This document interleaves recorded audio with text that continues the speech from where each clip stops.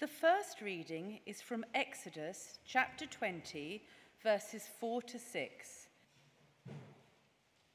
You shall not make for yourself an image in the form of anything in heaven above, or on the earth beneath, or in the waters below.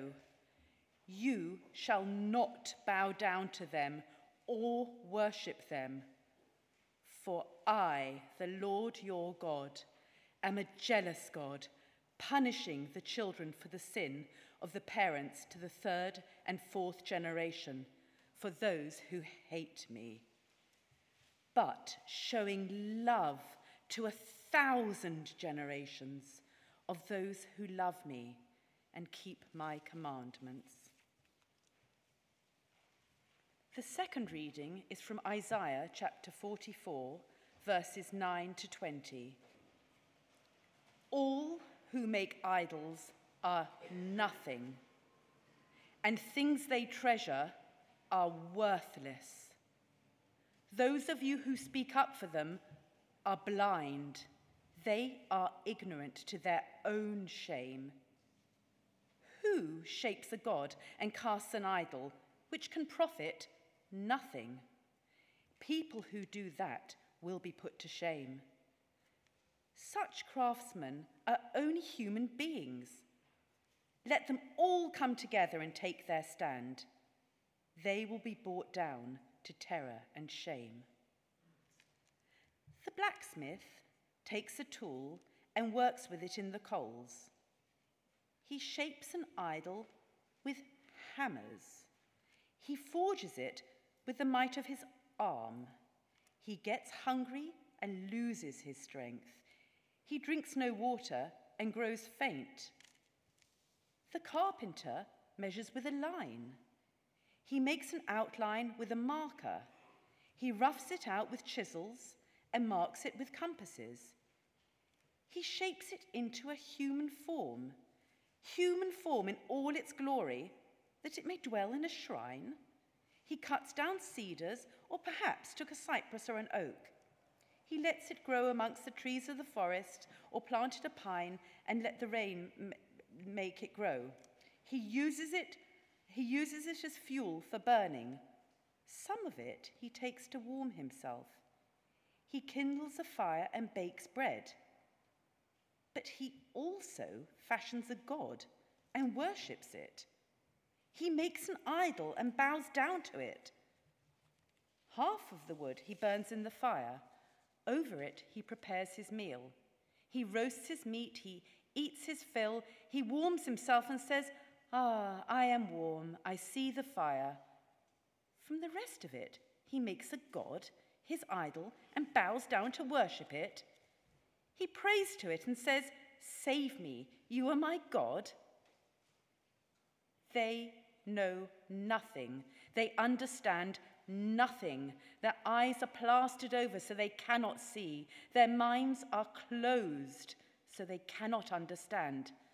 No one stops to think. No one has the knowledge or understanding to say, "Half of it I used for fuel. I even baked bread over its coals. I roasted meat and I ate. Shall I make a detestable thing from what is left? Shall I bow down to a block of wood?" Such a person feeds on ashes. A deluded heart misleads him. He cannot save himself or say, "Is not this thing in my right hand a lie?" This is the word of the Lord. Thanks be to God. Please do sit down. Very good morning to you again. Welcome if you're here for the first time. You've joined us in week 2 of a series on the 10 Commandments. We normally work through longer passages of the Bible than we are doing in these weeks, just looking at one commandment at a time. But then, as we heard with that extraordinary second reading, also looking to see how the rest of the Bible also picks up on these commandments. So slightly different from our normal way of doing things, but follow with me and you'll see. You'll need the back of the notice sheet to see the outline. For various reasons, we haven't got anything on the screen this time, so you definitely need the outline on on the back of the notice sheets. It is a coincidence that there will be no images on the screen, I assure you. It's not a sudden different interpretation of things, but we'll be looking at questions like that as we look at the commandment about images here. So let's pray first of all.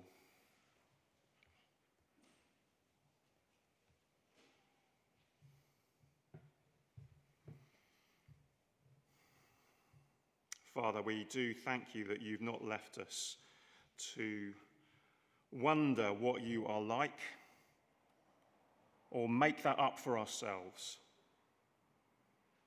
but you have made yourself known. You've made the first move. You've come to us definitively in Jesus Christ, but you have spoken through your prophets too.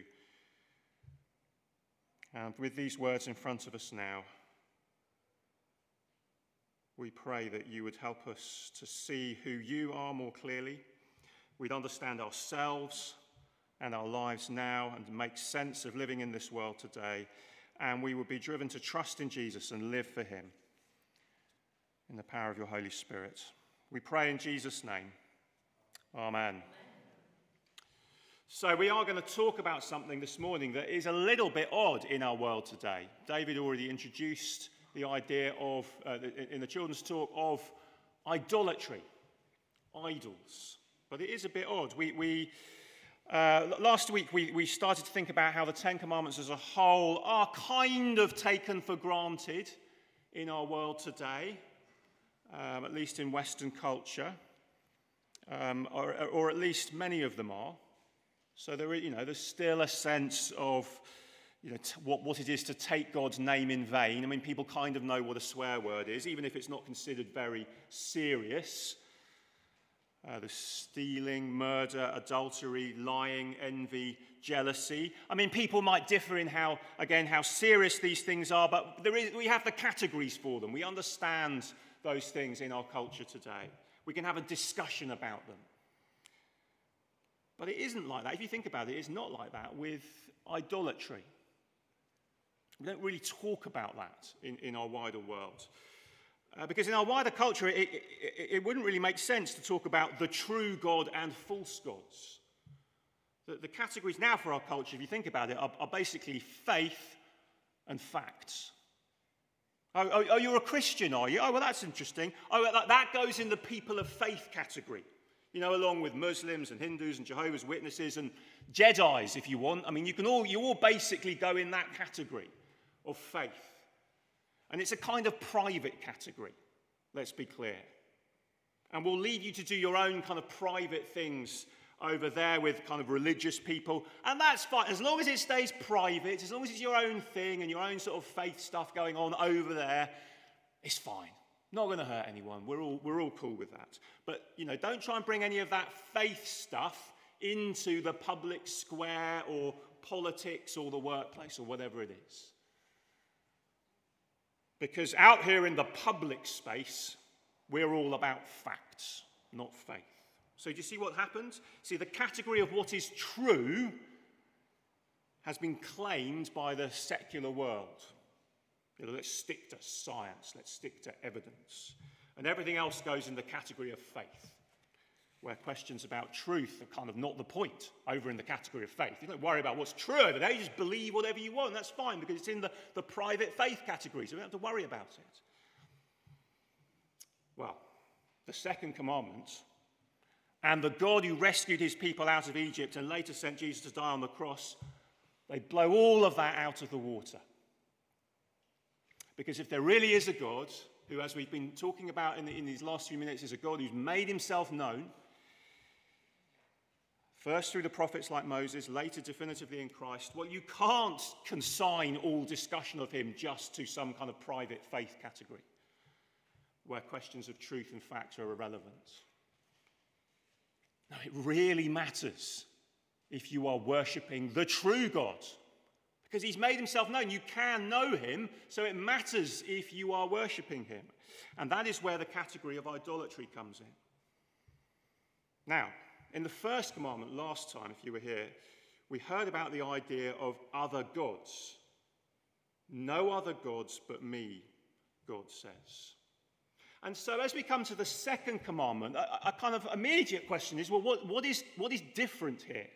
What is being said that has not already been said in the first commandment? Well, let's think about this. In the second commandment, what's going on is God is focusing in not just on who we worship, but on how we worship. Not just worshipping the right God, but worshipping the right God the right way. Now, this is really important because it affects how we read this commandment. It's easy to read commandment number 2 as if it is just saying, don't have other gods in different language. But there's more going on. Let me give you a picture just to try and help us, that will help to frame what we're going to see as we go through this. A verbal picture. Okay? So the first commandment last week has an analogy in marriage. We saw this last time. Don't worship other gods is like saying, be faithful to your husband or wife. Don't go off with someone else. But now, that kind of idea, that kind of image, analogy gets developed. So in the analogy of marriage, okay, how do you show love to your husband or wife? Well, one way is by not going off with someone else and staying faithful to them. So that is part of not worshipping idols. It's part of it.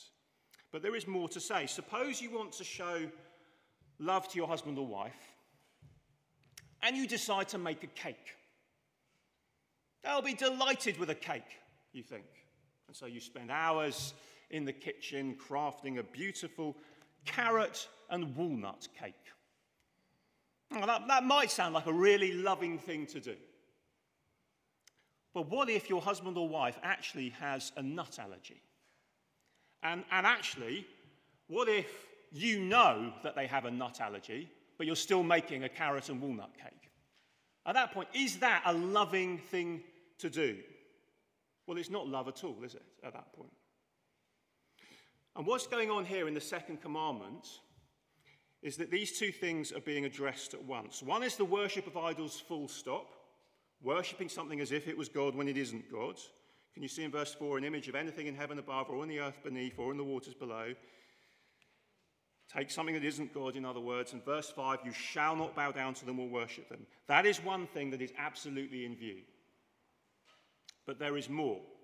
We know from what happens later with God's people that the issue with idols is not just that they worship a false god, but, and this is the key thing to understand here, they try to worship the true God using idols. And actually, when, through the rest of the Old Testament, when God's people are criticized for using idols, it is often not because actually they're just worshipping another god, although they do that as well, but sometimes it's because they're kind of trying to worship the true God, but using some kind of graven image. And so if you know the story of the golden calf, we'll see it when eventually we'll come to chapter 32 in Exodus sometime. And in chapter 32, what's happened is they get bored of waiting for Moses to come down the mountain. And so Aaron says, well, tomorrow we're going to have a festival to the Lord. But let's get on, guys. Let's get on with something. Let's plan something. Let's do something. Let's have a festival to Yahweh, to the Lord tomorrow. And they say, right, we're going to make a golden calf. And they make this golden calf and they say, here are your gods who brought you out of Egypt. And so Aaron, can you see what Aaron is doing there with his golden calf? He's not saying, here is another god. He's saying, here is the God, the one that you've been hearing about. Here is him, but here's a golden calf to help you worship him. And God says very clearly at that point, that is idolatry. Because it's not worshipping me as I've asked to be worshipped. And so, going back to the cake, it is like bringing a walnut cake to someone with a nut allergy. See, because we tend to think, well, God should just be happy with any worship, shouldn't he? He's lucky to get anything. But that isn't how it is. He's told us what he's like, and he's told us how we are to worship him. That is all part of him making himself known. Okay, so that's a really key thing. If we don't see that, we will miss what the second commandment is really getting at. Both things at once. Don't worship the wrong God, but also don't worship the right God the wrong way. Okay, well, having established that that's what's in view, now we need to see why. What is wrong with worshipping the wrong God? What is wrong with worshipping the right God the wrong way? Well, there are three things to see and then a final note of hope. So we're on the back of the handout. Do keep the Bible open as well. It's page 77. If you haven't got it in front of you, it's really helpful to see the verses. Page 77, back of the handout. First of all, worshipping idols is ignoring the God who saved us. Worshipping idols is ignoring the God who saved us. So like we saw last week, we have to keep going back to verse 2. It's really key with the Ten Commandments. The Ten Commandments were given by the God who took the initiative, the God who made the first move. And we are like the beloved who are being shown how to return to the one who has loved us and loves us now with such a lavish love. But okay then, well, why is worshipping the right God who has rescued us in that way, why is worshipping him the wrong way such a problem? Well, that is what verses 4 and 5 are talking about. Have a look at this. So it's helpful to be clear about exactly what is being talked about here. That's the first question. You shall not make for yourself an image in the form of anything in heaven above or on the earth beneath or in the waters below. So what is that saying? Is that saying, well, you can't make an image of anything at all anywhere? Is that why we haven't got any slides this morning? No, it isn't. But Islam, for example, that is how Islam has taken that, or much of Islam. I know Islam is a broad thing, but much of Islam, that's why you get abstract patterns in Islamic art and images of the Prophet, as we well know in the contemporary world, are banned. And it's an understanding of this commandment, which has been transferred into the Quran. But actually in the Bible, it is quite clear that images of created things are completely fine and normal. And they're acceptable in places like the temple. So it's not an image itself that is the problem. Verse 5, it is bowing down to them and worshipping them. So, think about it. That is why in the Reformation, 500 years ago, as the church heard the Bible in the language of the people and began to kind of see things that hadn't been seen so clearly before for a while, Protestant churches removed the statues and the icons and the images from church buildings because people were bowing down to them and worshipping them and saying, no, actually, the Bible tells us not to do that and not to worship the right God the wrong way with those kinds of images.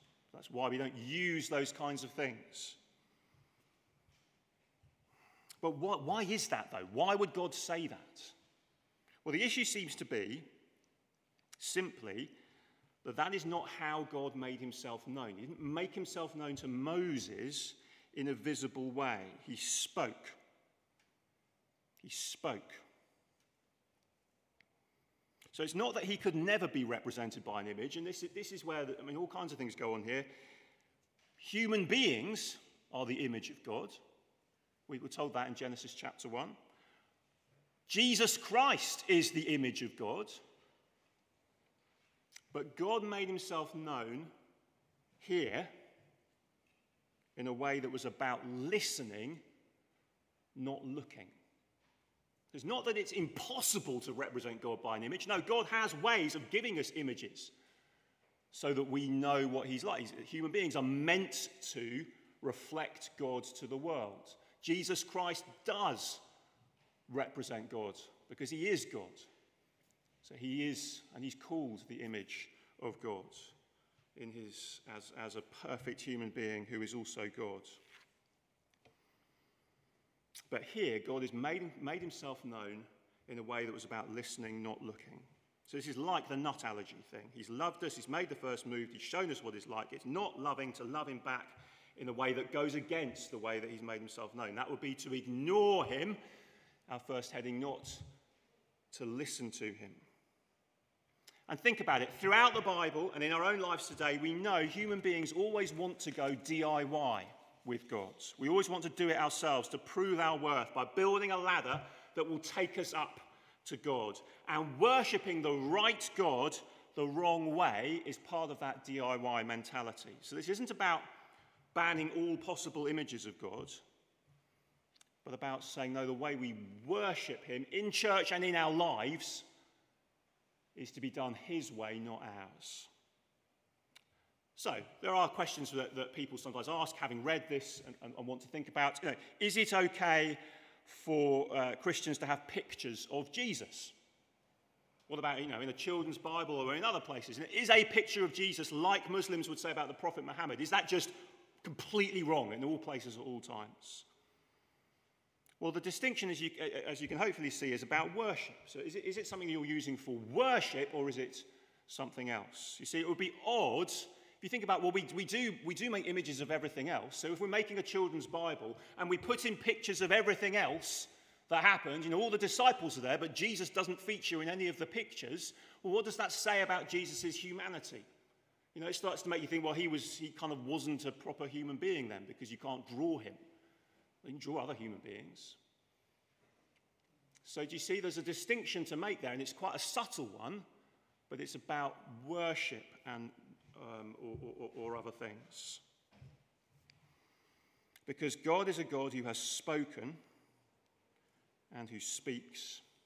So our primary task now is not to look, but to listen. And just as an example of this, think about this. The end of John's Gospel, when Thomas, really sort of famous thing, doubting Thomas, he comes and he doubts and he says he won't believe that Jesus has risen from the dead unless Jesus appears in front of him. And then Jesus does that, and that's wonderful, which leaves the reader thinking, well, what about me? Why can't Jesus appear to me? Thomas doubted, and then he was allowed to touch Jesus' side, and so he had the kind of full picture, and then he put his faith in him, and he bowed down and worshipped him. But then Jesus says this, he says, because you have seen, to Thomas, you have believed. Blessed are those who have not seen and yet have believed. And we think, okay, well, how does that work? Well, then John adds his own comment for his readers. He says, Jesus did many other signs in the presence of his disciples which are not recorded in this book, but these are written so that you may believe that Jesus is the Christ, the Son of God, and that by believing you may have life in his name. So what's John's point there? His point is that Thomas did not have what we have now.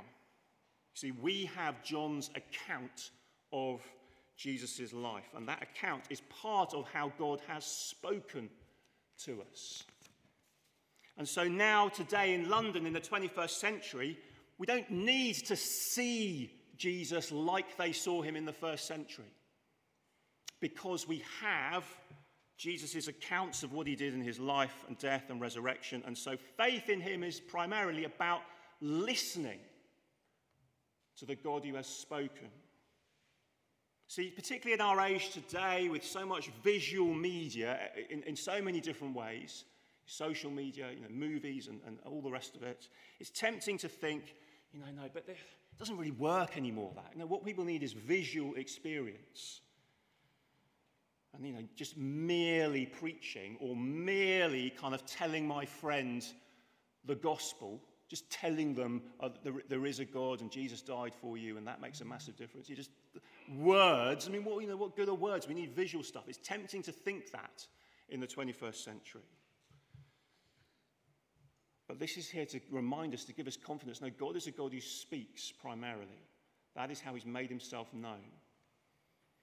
And so we can have confidence as we share the gospel with our world today, with confidence in the power of God's word in just ordinary preaching to change lives.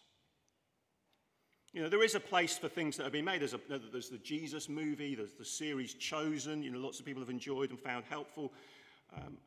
But those things aren't the way that God has chosen to make himself known. They're helpful in their place.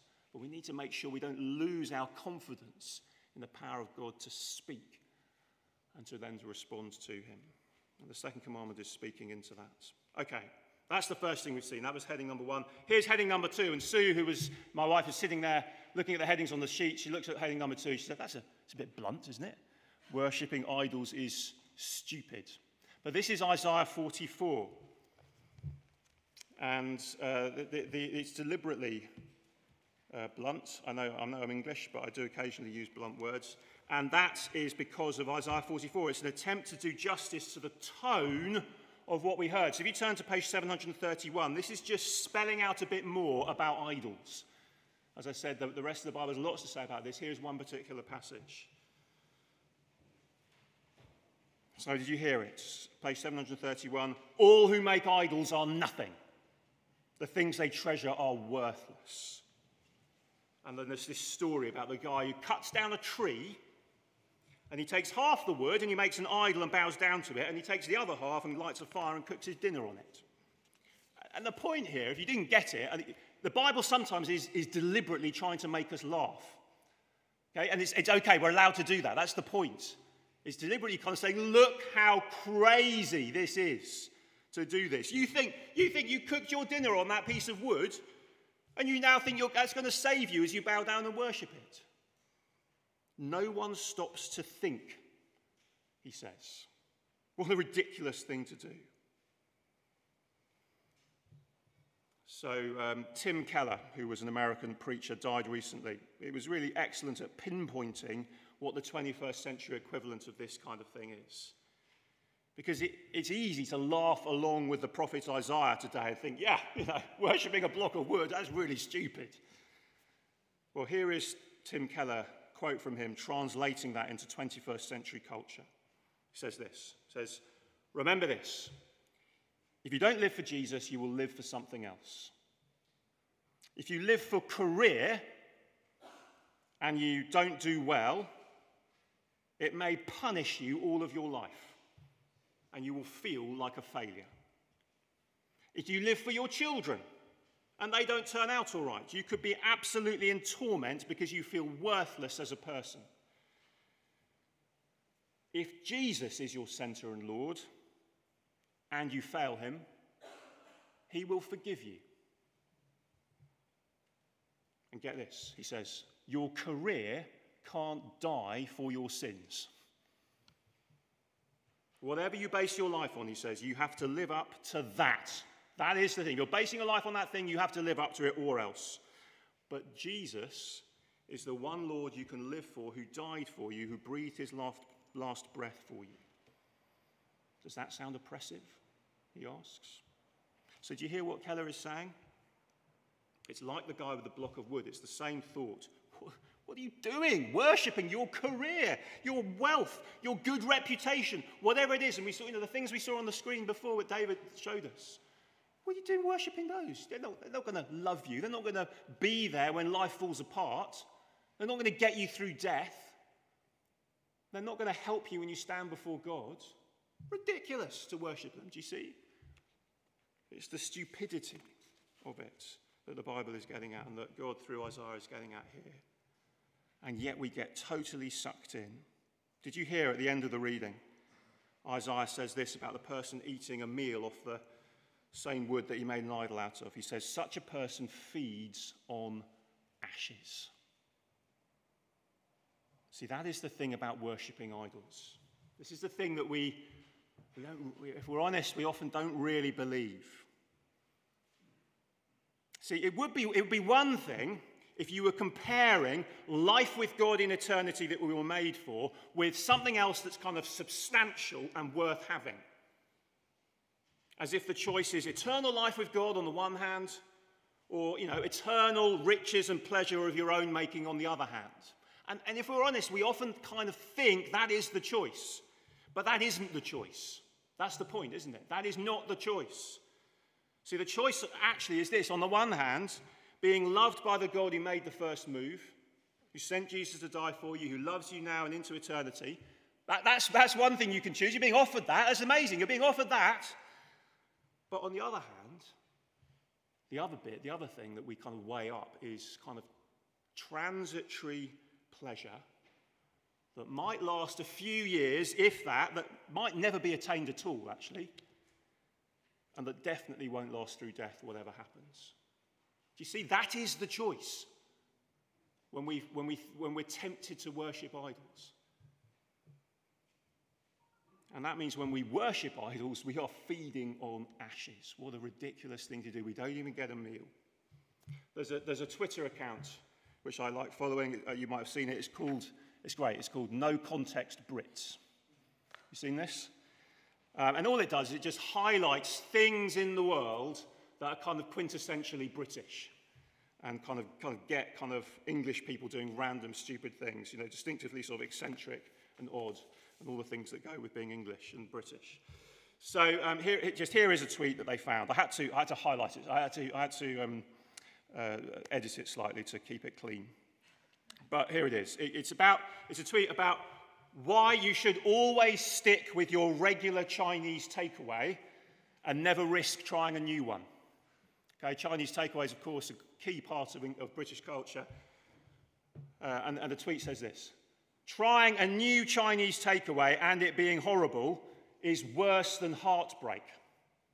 Not only have you betrayed your normal Chinese, but you've got a horrible dinner. And that is the kind of sentiment here, do you see? God pleads with his people over and over again in the Bible. And Isaiah 44 is just one example. Worshipping idols is not just a betrayal of the God who made you, and it is that, and it's really serious, but it's stupid. You end up with a terrible dinner. But that sense of betrayal, finally, is where God lands back in Exodus 20 and verse 5. So go back to that. Thirdly, then, worshipping idols leads to judgment. Worshipping idols leads to judgment. I am a jealous God, he says. Betrayal, worshipping other gods or worshipping the right God in the wrong way, both a betrayal of what I've done for you in saving you. And if you betray me like that, the result is judgment. And in the 21st century, what he says is a bit shocking, isn't it? He says, he says he's punishing the children for the sin of the parents to the third and fourth generation of those who hate me. Now, what does he mean? The point is, if you turn your back on God, it's not just going to affect you. It's going to affect those around you, your family, those closest to you. If you look at what he says, it's not that those second to fourth generations would love to worship God properly if they could, but he's not letting them. No, they hate him too. That's what it says, isn't it? Because children copy parents. And actually, this is just a helpful reminder to any of us who are parents. This is how life works, for better or worse. Our children copy us. They copy our mannerisms, they copy our eccentricities, and they will watch and copy how we treat God in our lives.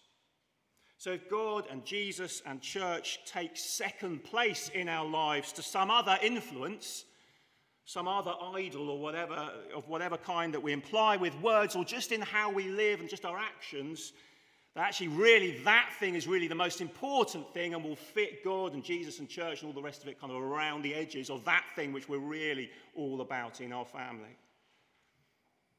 And if that is how the dynamic works, don't be surprised if our children grow up thinking and acting the same. Or I say that humbly with one of my children sitting right there. But we need to end, having said that, we need to end on verse 6. So the overall emphasis, even in talking about punishing the sin of the parents to the third and fourth generation, the overall emphasis is to make a comparison, a contrast. Can you see this? To emphasize not the jealousy of God, actually, but the mercy of God. Showing love to 1,000 generations of those who love me and keep my commandments.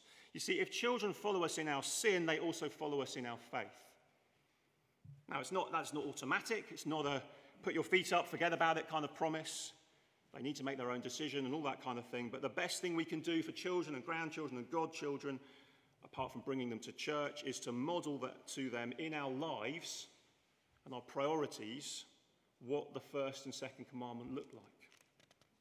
What it looks like to say God comes first and to do that joyfully. Now, of course, we need to say, even as we say that, it's one thing to say that with life ahead of you, as it were, but it doesn't always turn out that way. And we might look back and we think, well, I feel like we did the best we could. And yet our children, they're just not interested. But as always in the Christian life, and we might look back as well and we might say, actually, I know that there are things I did that I wish I'd done differently. But as always in the Christian life, it is not over yet. And God is a God we can trust even with these hard things. We can trust him because he's the God of fresh starts. He's the God who makes the first move. No matter what has gone on before, no matter what we might be ashamed of or regret, no matter what idols we're aware of in our lives in the past or the present, the answer is always to come back to him and trust him afresh and know he's the God who makes the first move, who welcomes us with open arms when we come back to him.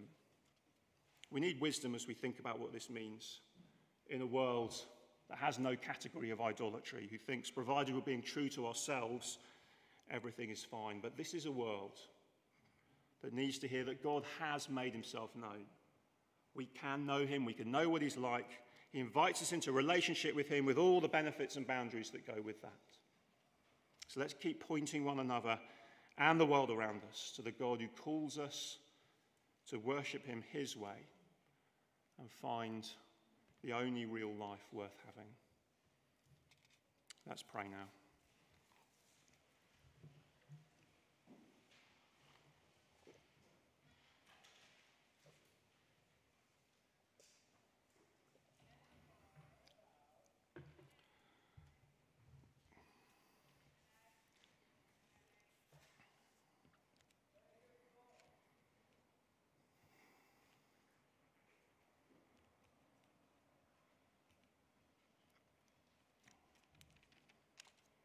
Father, all of us will be humbled by these verses in different ways, knowing that our hearts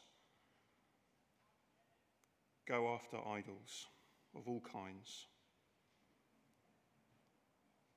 And we want to do DIY faith and religion.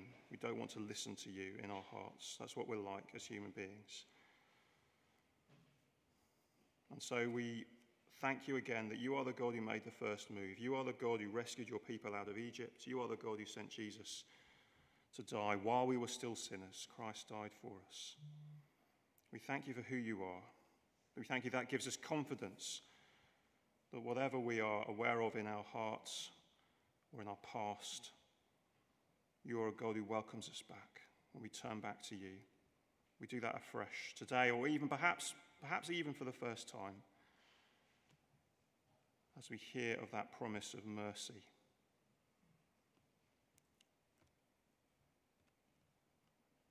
Showing love to thousands, 1,000 generations.